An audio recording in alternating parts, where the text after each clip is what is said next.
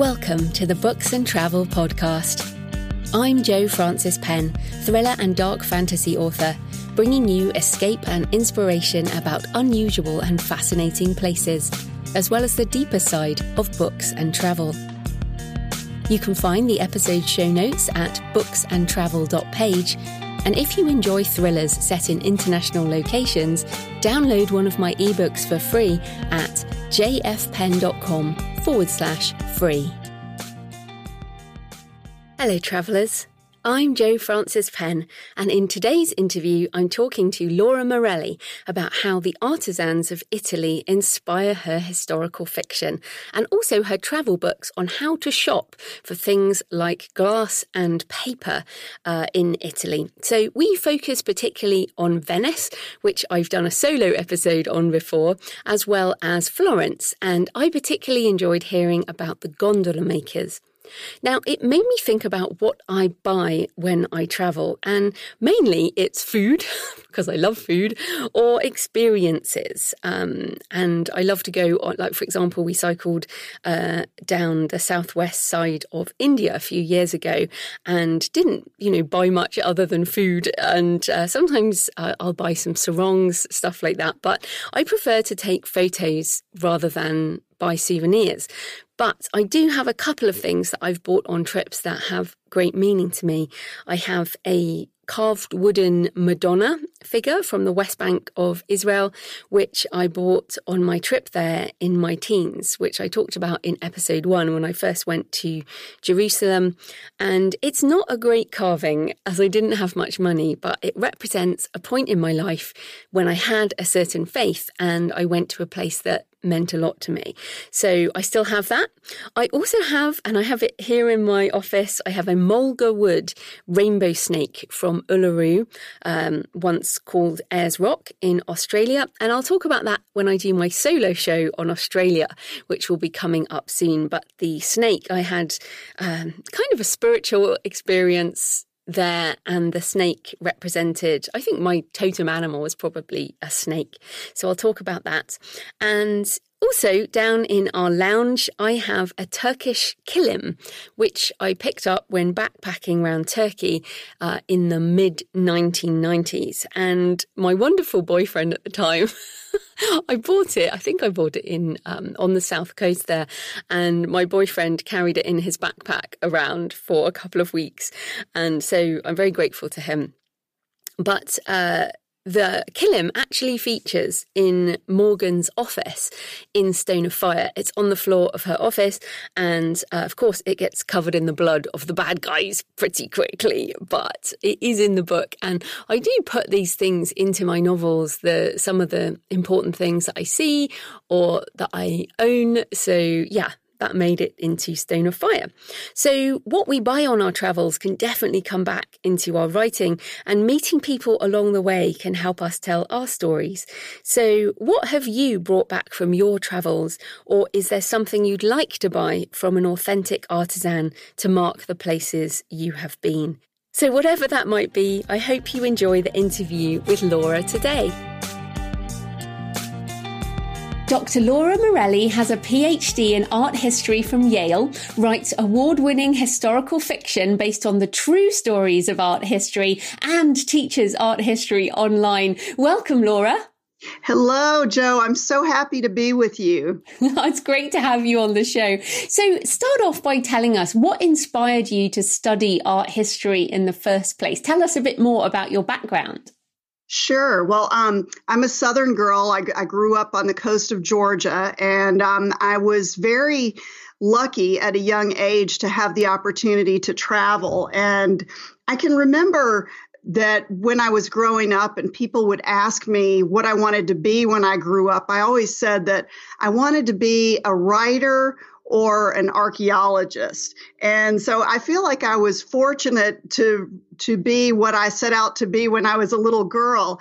But I went to Europe when I was about 12 for the first time. And I remember standing in front of the facade of Notre Dame Cathedral in Paris and just feeling spellbound in front of that Gothic cathedral. And I think that the architecture of medieval and Renaissance Europe really sparked a passion for me it lured me to continue to travel.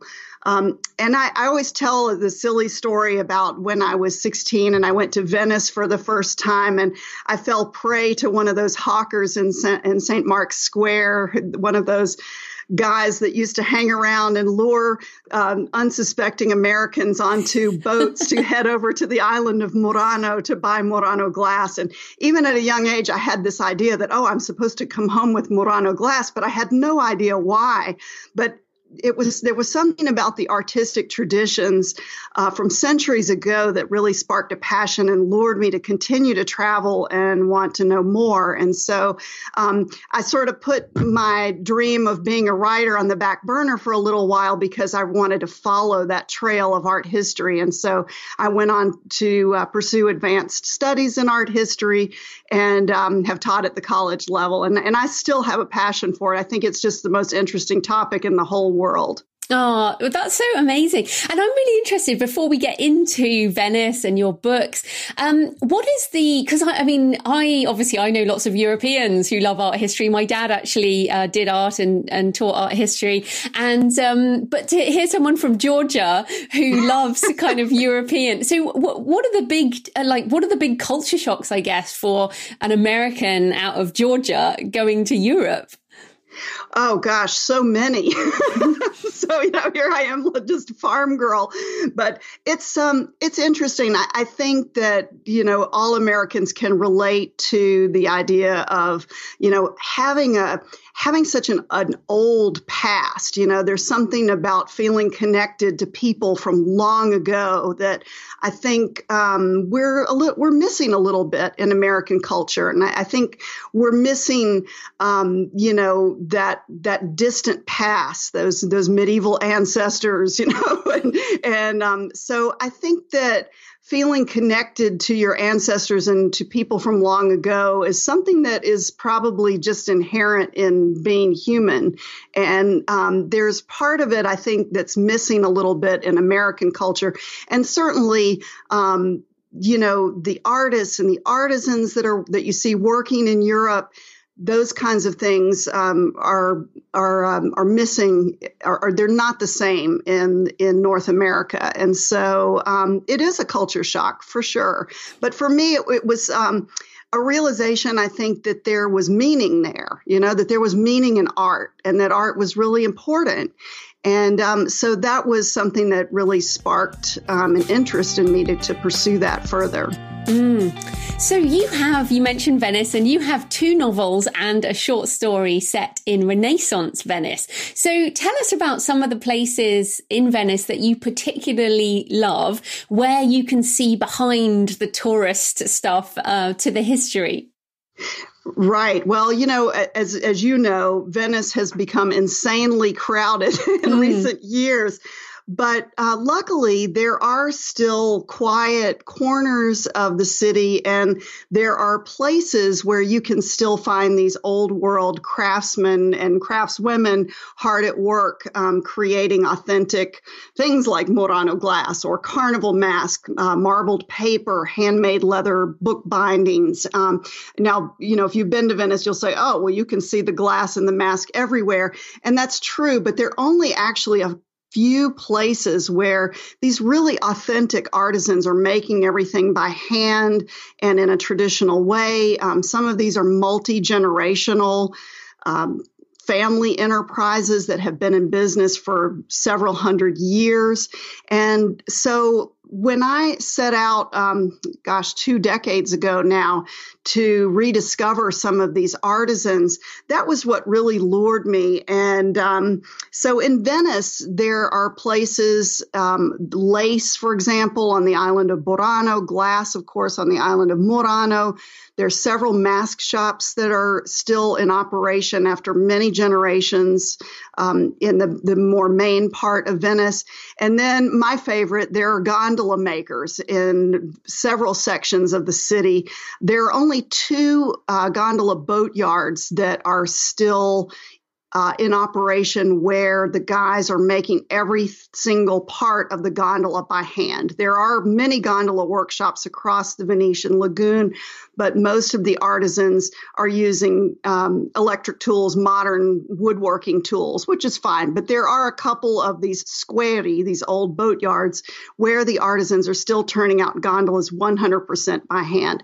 So if you know how to locate these artisans, it's such a fabulous immersive cultural experience. You know, you go beyond the major sites, you go beyond the tourist traps, and you can really make a connection with someone who's doing something important, doing important work, someone who's passionate about what they do, and someone who's very excited to share it with you as a visitor. And some of these are still really quiet little corners of Venice, and that's one thing I love about it.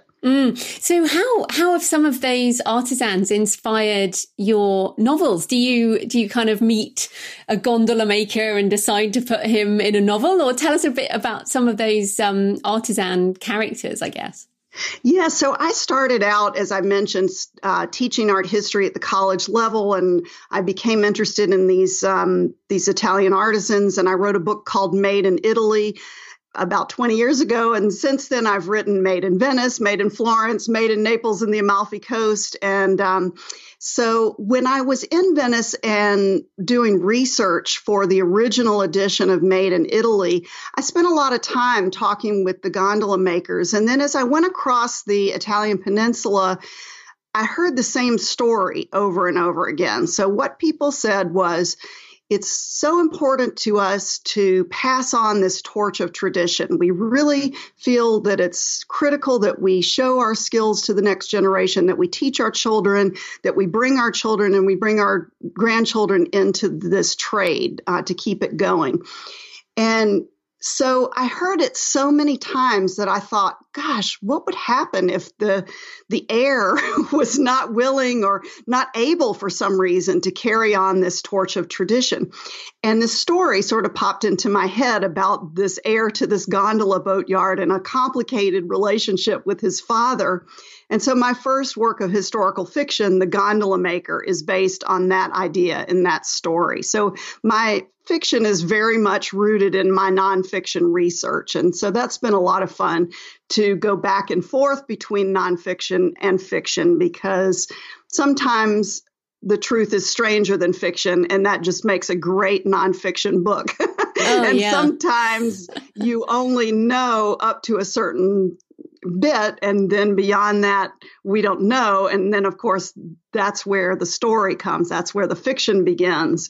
And that's a whole different can of worms and so much fun. So what are some of the other places that have inspired your fiction? Because what I love about Europe, I think I lived, in Australia and New Zealand for 11 years. And one of the things I missed was that kind of historical architecture that you can actually see in the modern day, you can set things there in your books, knowing that building would have looked pretty similar, however many 100 years ago, or sometimes thousands of years ago. So what are some of the places, either in Venice or other places in Italy, that you've put into your books that you kind of see the history? Well, currently I'm finishing a novel that's based on the history of Michelangelo's David, or based on the story of its creation. And as you may know, that sculpture is really closely tied to the city of Florence. And so you can't really talk about Michelangelo's David without talking about the history of Florence around 1500. And, it was a very public work of art, and just like a work of architecture. And so certainly that has formed some inspiration. Let's see. I've also been writing more about painting recently, which has been interesting. I have a book that I'm working on around Leonardo da Vinci's Lady with the Ermine and what happened to that picture in subsequent centuries.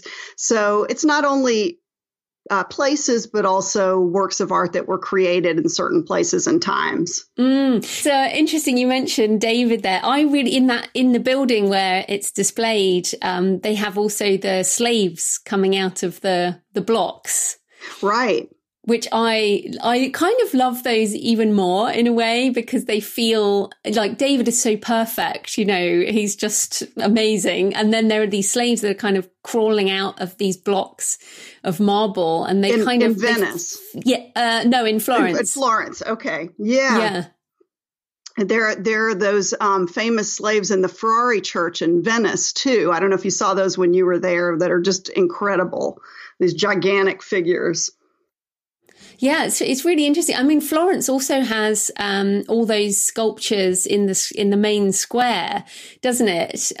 Which are just amazing to look at. And I love sculpture. It's one of the things I enjoy the most, I guess, about art. But I also have been looking at some of your blog posts. You've got this fantastic article on Venetian paper and bookbinding. And when I've been to Venice, obviously, and I've talked about it on this podcast, but I have bought a journal in Venice. So what is the history around the sort of bookbinding and paper? Why is Venice important there?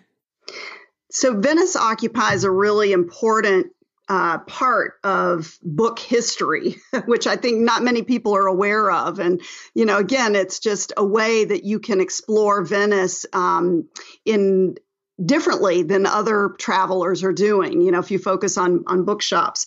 But Venice used to be the gateway between the East and the West. And so it was kind of a natural place for book production to take root, because Venetian artisans were already very good at gold leaf and leather and paper making and all of the trades that go along with book production. And it just so happens that economically, politically, geographically, they were also really well positioned for some of the earliest bookmakers who came after Gutenberg, who came after the printing press. And they were able to publish and distribute books widely throughout Europe. And so the Venetian artisans really were well known for bookbinding, and the trade of bookbinding and publishing then sort of filtered south from there into Florence and other parts of Italy. But certainly Venice played an important role. There were several artisanal bookmaking and bookbinding shops in Venice up until recently. In recent years, unfortunately, a couple of the really historic bookbinders closed. I was so sad. But you can still go to Venetian bookshops and buy individual folios, little pages that were torn out of historic books long ago, and you can buy them and have them framed or something like that. And they make wonderful souvenirs. And certainly English people have been bringing home things like that from the Italian peninsula for a couple hundred years already, right? The Grand Tourist. Oh yeah, the Grand Tour is a big thing. Well, it's interesting. I mean, you also one of the other thing that is kind of that Venice is famous for are the carnival masks. And you and I are both interested in the plague period, and Yes. in one of my most recent novel I'm writing is called Map of Plagues, and there is a plague mask in it. So you know, what's happening with those masks? I mean, the carnival is kind of a trope in a way. Is it all just a tourist trap, or are there still artisans around those masks as well? There are many masks, unfortunately, in Venice today that are imported from elsewhere and passed off as authentic. And so that's one of my missions in my guidebook series, is to lead people beyond the tourist traps to discover the more authentic makers. There are a handful of excellent mask makers in Venice. They're an affordable, portable souvenir. You can take mask making classes, which is super fun. And specifically about the plague doctor mask, which is really one of my favorite things ever. It was not originally intended for carnival. Its use as a carnival mask is a modern thing. But the plague doctor mask was actually invented in the 1600s by a French doctor who was looking to curb the contagion across France. And so he invented this mask, and the Venetians, being mask wearing, for many centuries from Carnival, just latched onto it immediately. But the idea was to push various medicinal herbs down that long beak bird-like nose, and that was supposed to, they believed, help protect the doctor. And he also wore a long cloak and gloves, and he carried a cane so that he could sort of flip people over and examine their buboes without getting infected himself. So it's a very scary looking mask. A lot of people find it very creepy, but it has a really cool history. Oh, yeah. I mean, it is super, super creepy. And I think that's the other interesting thing about Europe. And, we were saying before we started recording that there is always a dark side to these ancient cities because people have been living and dying there for, a long, long time. So what are the are there any interesting things you've found that have inspired your stories in the darker side of Venice or Florence or Italy in general?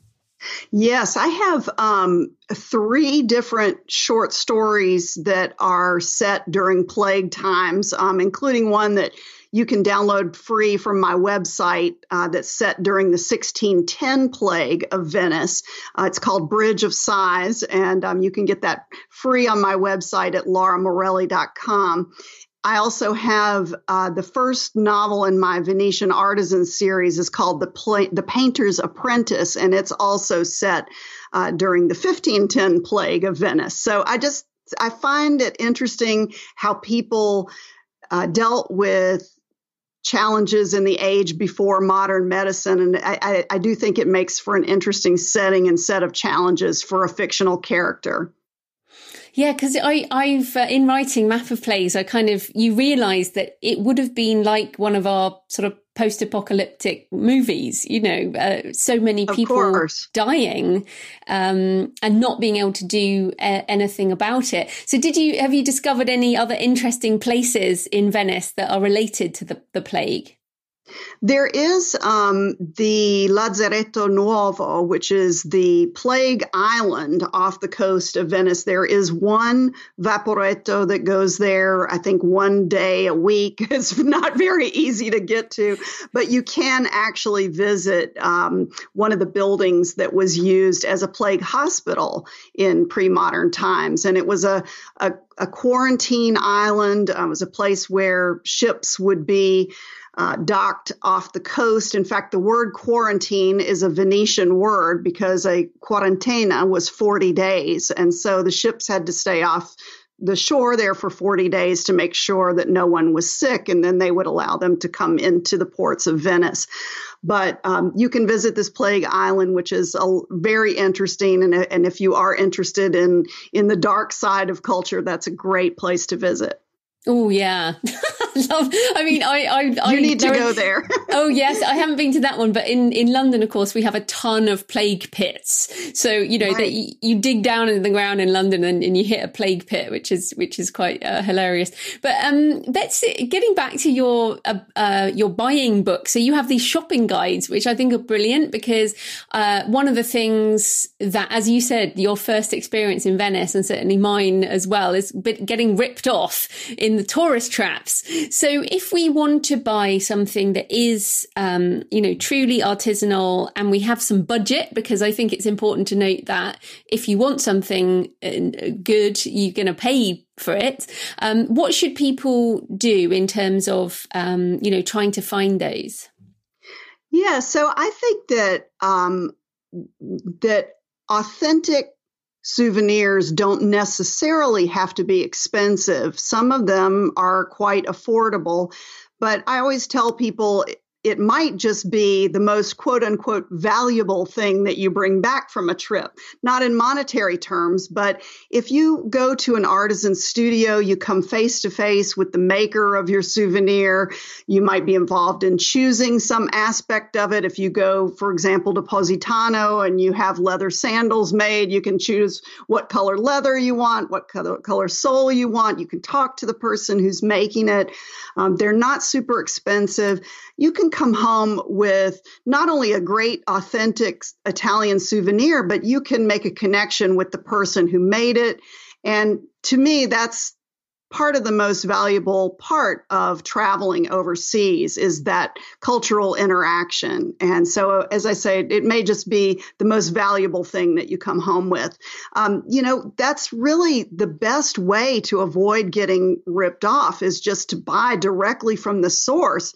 You get the best possible price, you meet the person, and you're buying something authentic. So definitely go to the artisan studios. And I've never found anyone who was rude or felt like they were being interrupted. As you probably know, Italians are extremely friendly and so happy to share their work and their passion with you. And I think you're right there. I mean, another tip is don't buy anything in St. Mark's Square or any of the streets directly around it. Absolutely. No, do not buy anything right around the Leaning Tower of Pisa, the Colosseum, any big place. Cruise ship ports. That's kind of common sense. But beyond that, sometimes it can be a little overwhelming. I think people, for example, one of the slipperiest slopes in Italian shopping is buying leather in Florence. That's really tricky to get right. And so there are a lot of tips and tricks to it. So if you want to know more, you can check out my shopping guides. Everything's at lauramorelli.com. If you're going to Venice or Florence or Rome or Naples or the Amalfi Coast, Sicily, Sardinia. I've covered all the regions. Oh, yeah. And next time I go back, I'm taking your carnival mask thing. I'm going to get one. I was just like, because whenever I've been, in fact, I found a really good shop with kind of steampunk carnival masks. Yes. And I wish I'd have bought one. I saw one and I was like, oh, why do I need one of those? And it's not about need. It's about artistic appreciation. Let's put it that way.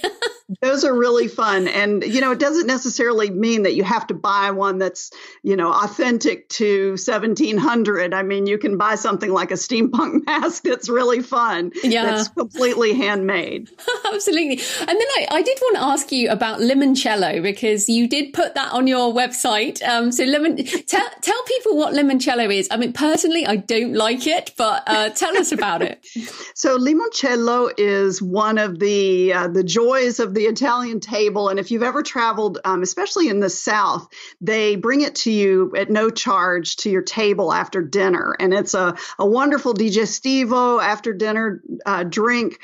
You probably don't like it because maybe you didn't have a really good one. The bottles can vary so dramatically from one bottle to the next. And if you get a bad bottle, it tastes like window cleaner. Yeah. Or cough medicine. Or cough medicine. But if you get a good bottle, it tastes like you're drinking a ray of sunshine or something. It has this wonderful flavor.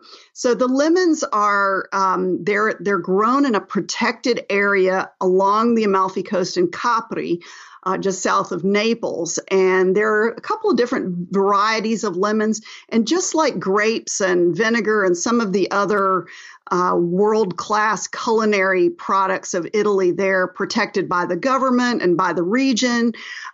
They are really, limoncello is really nothing more than lemon peels, sugar, and alcohol. And that's it. And so it's a really simple recipe, but like most Italian cuisine, the simplicity of it is deceptive because, as I said, there's a huge range of quality and taste and flavor and family secrets and things that go into it. People have different types of lemons that they use, different types of alcohol they use. Some might put it in a cellar, some might put it in a closet. There are all these little very well kept family secrets around limoncello. Some of the larger producers have tours. You can go in and watch the machines and the bottles going through. But there are also smaller producers in the area and families. If you go to Amalfi or Sorrento, there are lots of shops selling limoncello. It's very inexpensive. You can just go have a seat and try and taste test. I can hardly think of a more fun thing to do on a hot, sunny afternoon. I think I'll stick to my gin and tonic.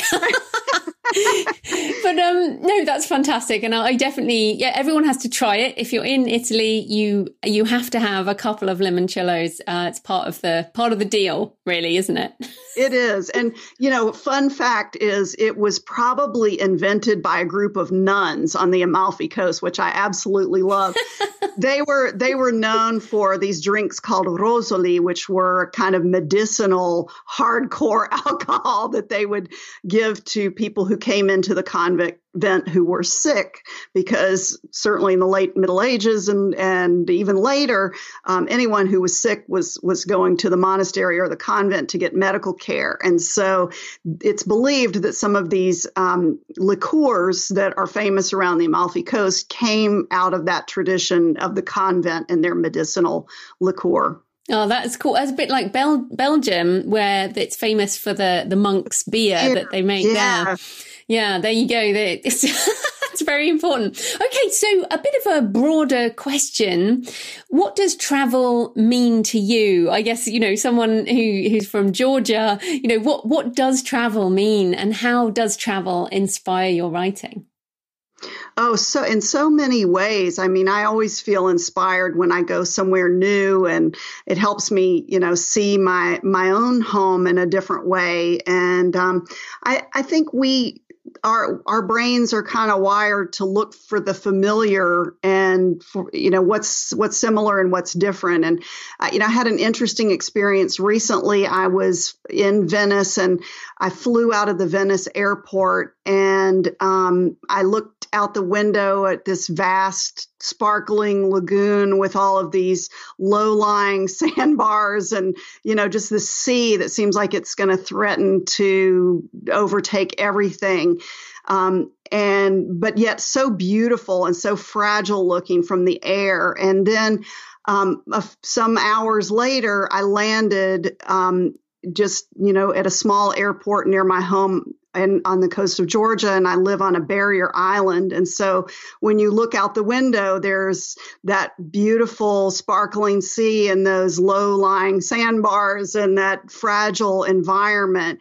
And so it's just fascinating to sit and I thought, wow, I went to another world and to, another place, to this mythic Venice. And then I came home to this very familiar place that also, from the air just looked almost like Venice. It was a really interesting parallel that I had never really seen before. So I think seeing the world from the air like that is inspiring in itself. Yeah, that's really interesting. And while you were talking, it got me thinking, you talked about the difference, the things that are different, and you notice the things that are different when you're not from that place. This is something I'm kind of obsessed with at the moment is, can you write more effectively about a place or not effectively, but the writing of a native person? So you're writing about Georgia, for example, and then if I wrote about the same places in Georgia as an outsider, do you know what I mean? It's sort of you writing about